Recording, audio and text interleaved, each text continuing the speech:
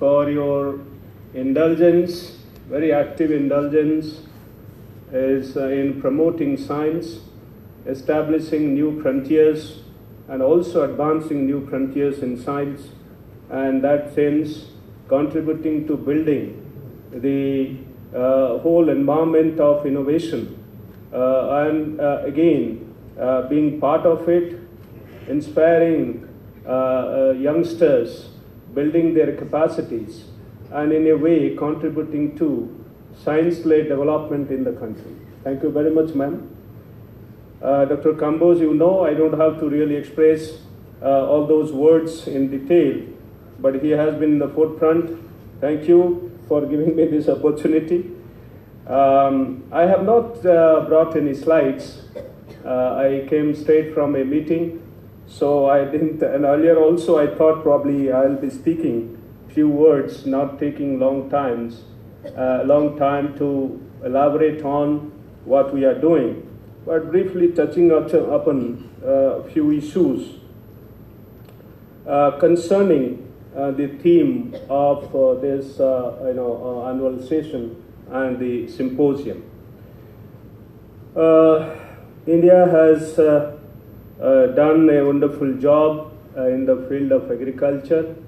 In fact, last session of NASI, I delivered a lecture, and I went prepared in English and all slides to talk about the Indian philosophy and how it translates to modern agriculture. And then I was asked to deliver in Hindi, so I tried my best to do that. So, and also interact with the farmers there in the Congress. So that was a very interesting situation for me. So though I don't speak Hindi properly, but try to interact. And then, but then that was very satisfying in the sense that relating the past history, traditions, and the knowledge system to the current ones was tough, but then there were certainly links to be found out and then established. Still we continue doing that, but today I would be speaking on new paradigms in agricultural revolutions. Agricultural revolutions did happen in the past. My colleagues working in the field of agriculture and many who are concerned with agricultural developments would know very much. I don't have to really describe them, but very briefly I'll touch upon, particularly emphasizing on the lessons learned out of these revolutions. The first one, that is the Green Revolution that happened, and that changed the whole scenario of food security, and also the situation called ship to mouth, leading us to the today's context of problem of plenty.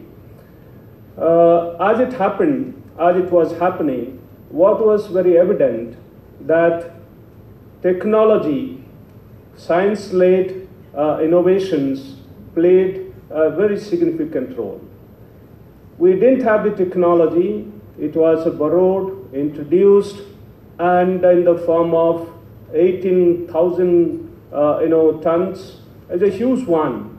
And then that was directly after a bit of evaluation of 2-3 years, they were spread all across northwest plain zone, particularly Punjab, Haryana, Western Uttar Pradesh. And that brought in a very, very significant change. Our imports was increasing, and it has gone beyond 8 million tons of wheat to feed the hungry bellies in 60s.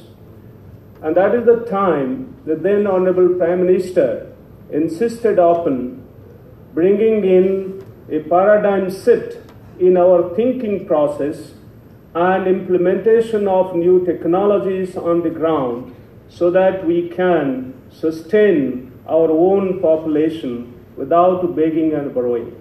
So that is a kind of stand, political stand, that catalyzed the whole process. The second important decision that enabled the revolution was the political decision to import large quantity of seeds of semi-dwarf wheat varieties, from CIMMYT.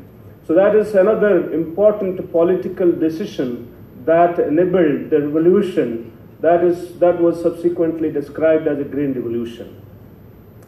The third one, which actually preceded, was the testing of the semi-dwarf varieties on farmers' field situations and establishing unequivocally that they can contribute to the substantial yield advantage that we can derive.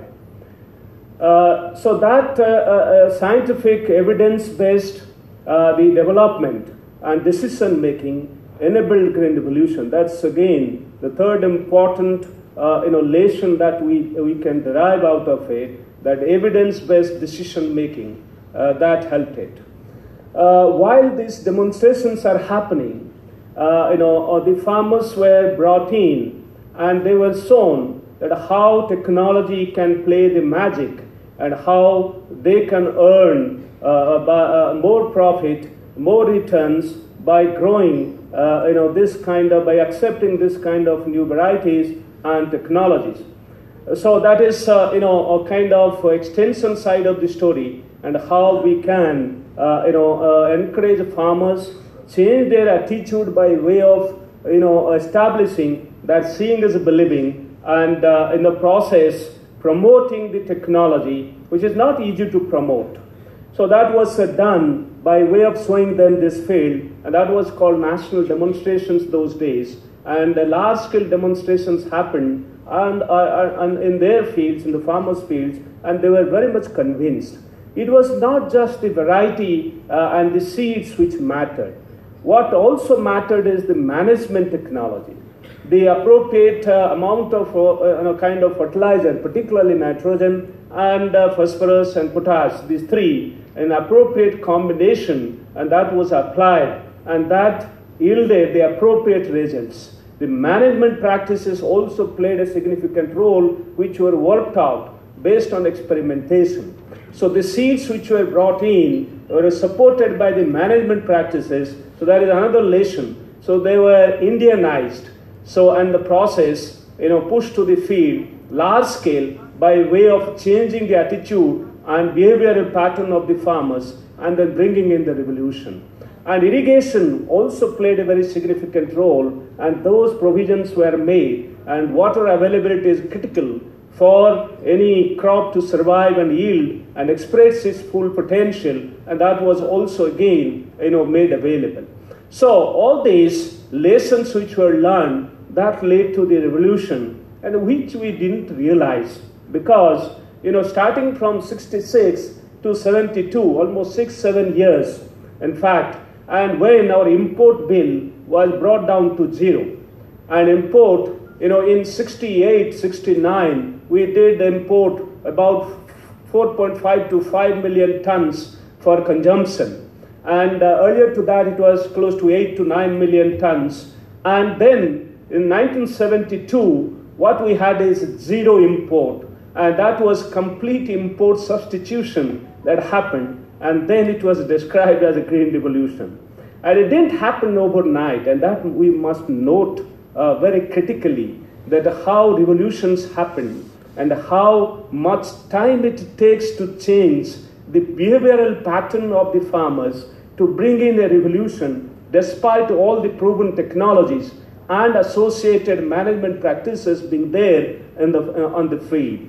So these 6-7 years of elaborate analysis and efforts, and also working with farmers hand in hand and on the field situation, brought in this change, and that was described as Green Revolution. We didn't describe Green Revolution, that was described by somebody else from USDA, and then we keep parroting the same thing, every one of us globally, not just in India, that Green Revolution happened in India, and more so it is recognized because the seeds came from outside, so there were many outside to take credit, so obviously, so that was highlighted.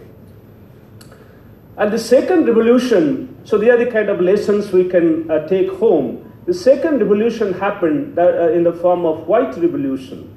White revolution, again, a concept which was seen elsewhere, and particularly in New Zealand.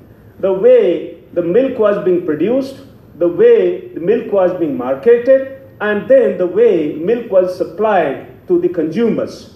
And given that example, and then there was the technology was imported.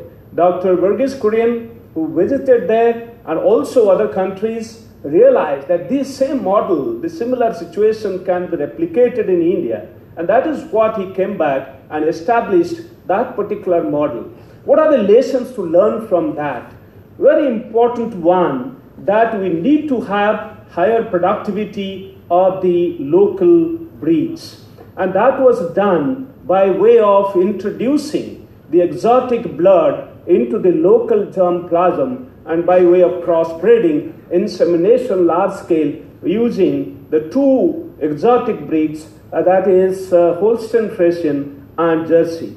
And by way of doing that, newer Indian kind of types were developed. They were stabilized, 60 to 70% of Indian blood, and then subsequently the foreign blood, and in terms of kind of overall genetic component. And that is how we stabilized, and then these productivity gains could happen.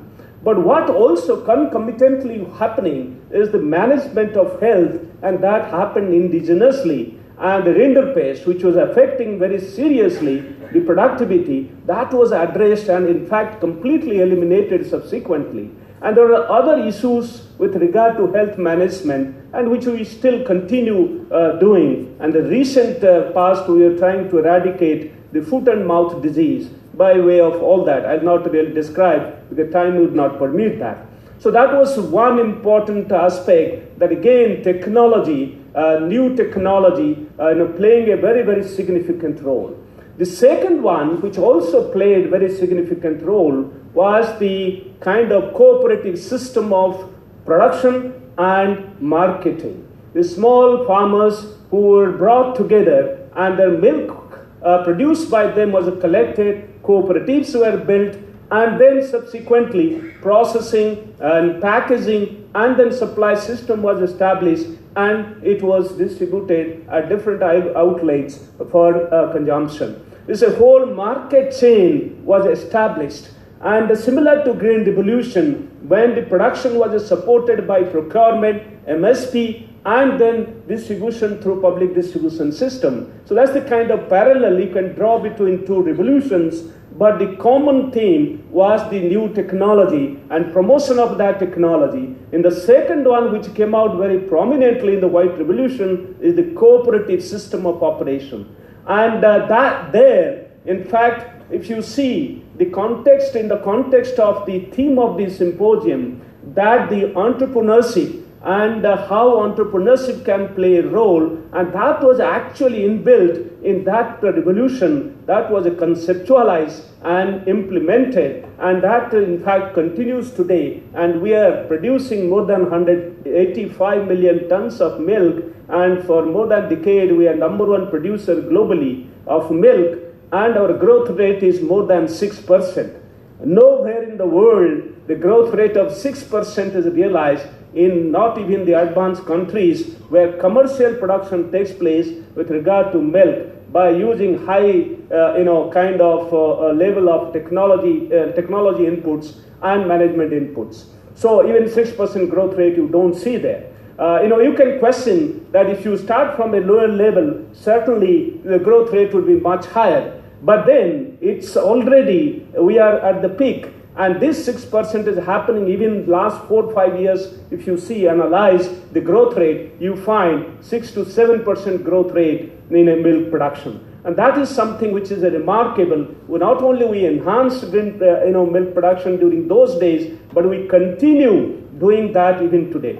So that's the kind of lesson we take home, that the technology and then the system of entrepreneurship. And I can tell you every farmer's endeavor is an entrepreneurship endeavor. It is a private activity and private business in this world, and that is the largest private business globally. You can see, given this 140 million farm families depending on agriculture, they are all private entrepreneurships, and this private entrepreneurship must succeed. And unless otherwise it is beneficial to them, they will not continue doing this.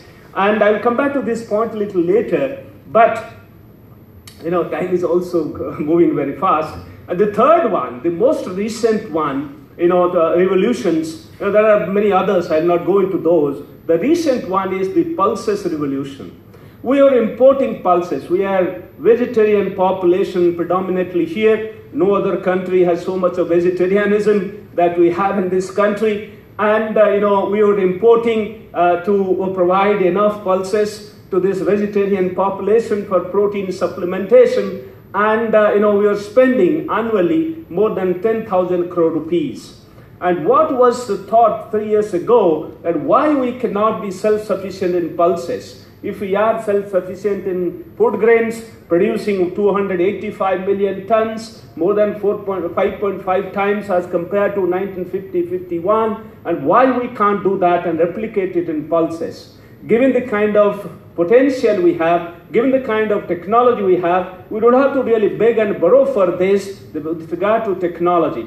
And that's the kind of policy decision. And in addition to the technology going to field, and played a key role in bringing this pulses revolution in recent history, which is not really adequately described and recognized during these past 3 years. So in 2014-15, we imported close to 4.5 to 5 million tons of pulses. And prior to that, we were producing only 15 to 16, and some years, exceptional years, 17 million tons of pulses, but requiring more than 20 million tons to the extent of 25 million tons in certain years, so at least 23 million tons. So that's the kind of requirement, and we are procuring 4 to 5 million tons at least to meet the domestic requirement. So then what happened is the policy intervention that the enhanced MSP, minimum support price, and creation of a buffer stock, 2 million tons of buffer stock. And then that was supported by the public procurement, and that encouraged farmers to go for pulses cultivation. But what was more important is the seed replacement rate was only 10%. And what we expect that for revolution to happen, at least 30 to 35% seed replacement. Replacement of the traditional varieties with modern high-yielding varieties must happen. And unless that happens, you will not be able to realize the full potential, and will not be able to increase the yield to the level that will have a revolution. And that is what exactly we ensured by creating 150 seed hubs in various locations of the country where pulses are being grown, and produce that kind of seed for farmers to take and replace their own poor quality seeds. And that is how we enhanced. And in addition to that, because of policy intervention, what increased was the area of cultivation, and that also added. In the very past year, we increased the production by 6 million tons and completely eliminating the requirement of import, and in the process substituting import and then saving 10,000 crore rupees.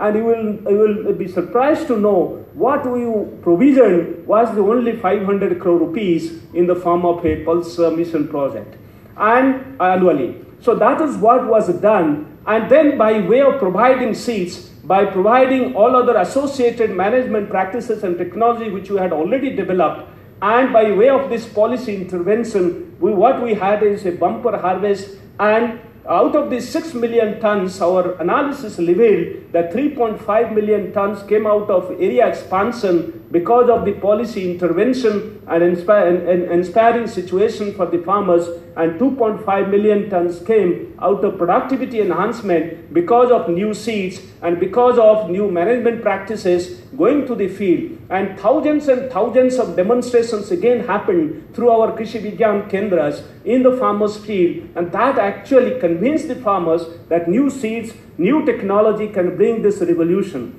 So that's the kind of lesson we can derive from the recent revolution, the pulses revolution, making India self-sufficient and saving to the tune of 10,000 crore rupees per annum. So these three revolutions I placed before you, which taught us several lessons, and these lessons would continue, and we would continue learning these lessons as we go along. There are several other examples and stories to tell, but these are the kind of interventions that brought us today, what we are today. What are these new paradigm we have to really bring in? I'll spend few minutes, if you kindly allow, so that I finish this up. And I do not know how many minutes I have, so I will borrow a few minutes and seek this, permission, so that I can tell you that what is that we need now.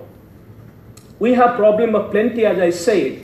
We don't need 115 million tons of rice. We have now 2 million tons of wheat, and we have sugar to the tune of 32 million tons. And what is that we need? We need new business models, entrepreneurship models to actually have post-harvest interventions, adequate interventions, so that we address this, plenty that is sitting there with us. We do not know actually at this point in time how effectively, we know, but how effectively and efficiently we can utilize that particular plenty that we have harvested by now. And so also in the process, how do we continue sustainable agricultural production systems? Because we cannot harm the production systems, the environment, and the process continue enhancing productivity. And while having a sustainable production system, we must see that how we can give more returns to the farmers. Honorable Prime Minister has given the call that we have to enhance double the farmers' income by 2022. And unless we reduce the input cost, unless we add value to the produce and have the market access and the market linkage and create value chains, and the process engage more and more entrepreneurs in the whole value chain, will not be able to double farmers' income and have sustainable production systems in this country. So what these 2-3 points I would like to mention. Number one, that reducing input cost is so important. And I can cite one example how we have built entrepreneurship to address this issue. That nitrogen, for instance, phosphorus and potash and other nitrogen nutrient components, we have to have balanced fertilizer application to sustain these productivity gains and without any detriment to soil health and environmental health. How do you do this? And you have to have soil test-based application of this. And there are various ways to do remote sensing, and then other imaging platforms are going to be tested and new entrepreneurship to be built. But to start with, what we have created, a machine called Mrida Parishak, and which is only 80,000 rupees. Such a cheap machine that we have created through entrepreneurship models. And my colleagues from management, natural management, resource management division would know this better. And engaging with a private partner from the very beginning, we developed this machine so that 14 to 15 parameters of soil can be tested within no time, and using only such a small amount of resource that you can have this in place. And in fact, that entrepreneur has gone to produce thousands of these machines and supplied to the Krishi Vigyan Kendras, to the state governments, to analyze the samples and then recommend to the farmers what are the deficiencies in the soil so that the fertilizer application can happen as per the requirement.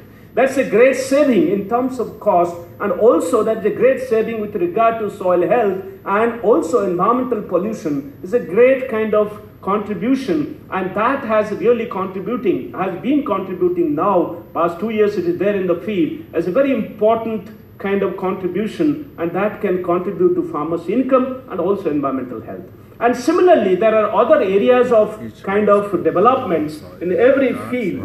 And as I go, when there's a book, and my colleagues should distribute this book, and where we have created 104 startups, agri startups. They're all fresh graduates, postgraduates, some of them engineers and IITians, and some of them are undergoing now graduation process to become successful entrepreneurs. And in the process, IIM fellows are coming back to do agriculture and build entrepreneurship with regard to processing and value addition. There are several areas of operation, and particularly in this particular area of processing and value addition, there is tremendous scope. I'll cite one more example of entrepreneurship model which can be built.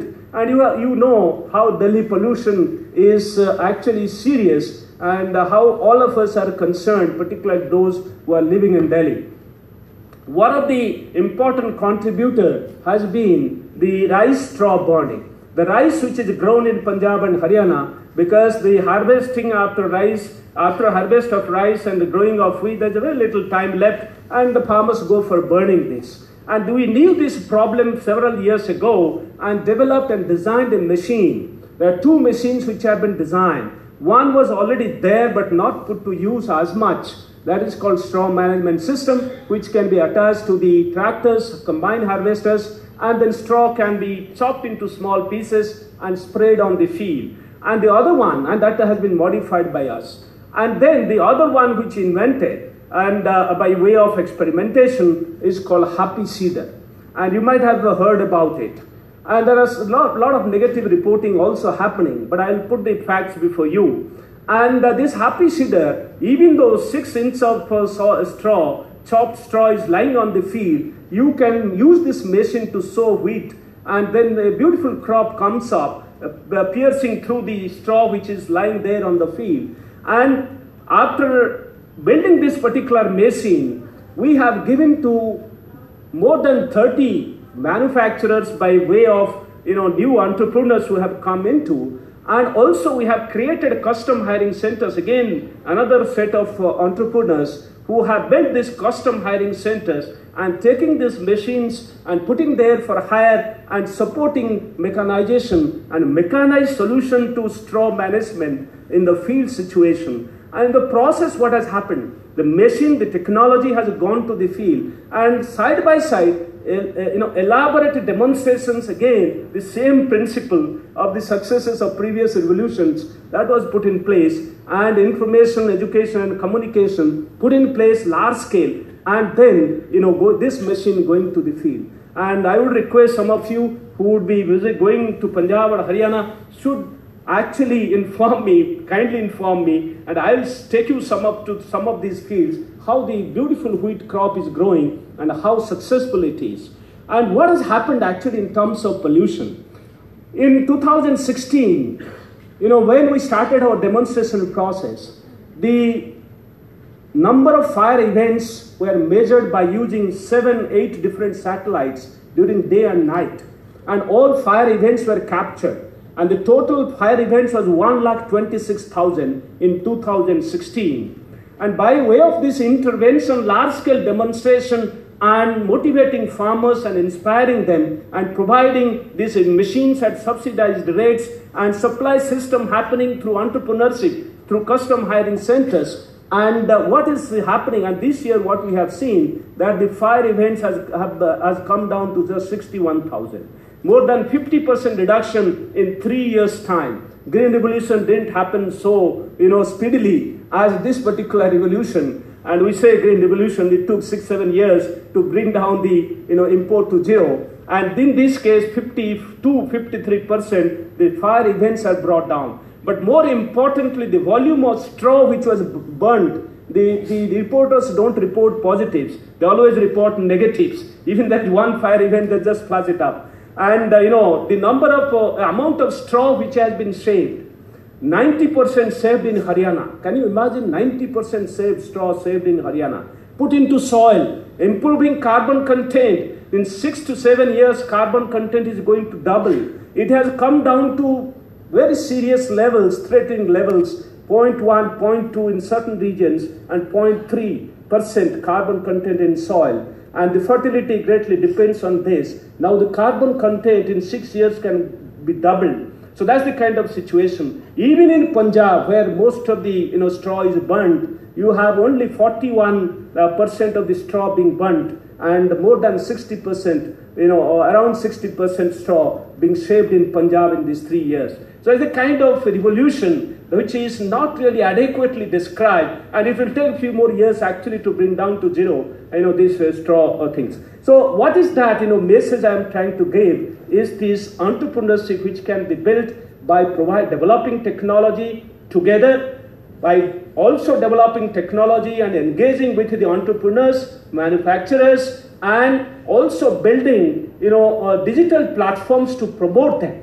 The digital platforms like Uber, the Uberization of this farm machinery is happening, and once this happens large scale, the farmers can order the machines wherever they wish in another 1 or 2 years' time, and then they can order their machines and bring in and then do it. They do not really purchase this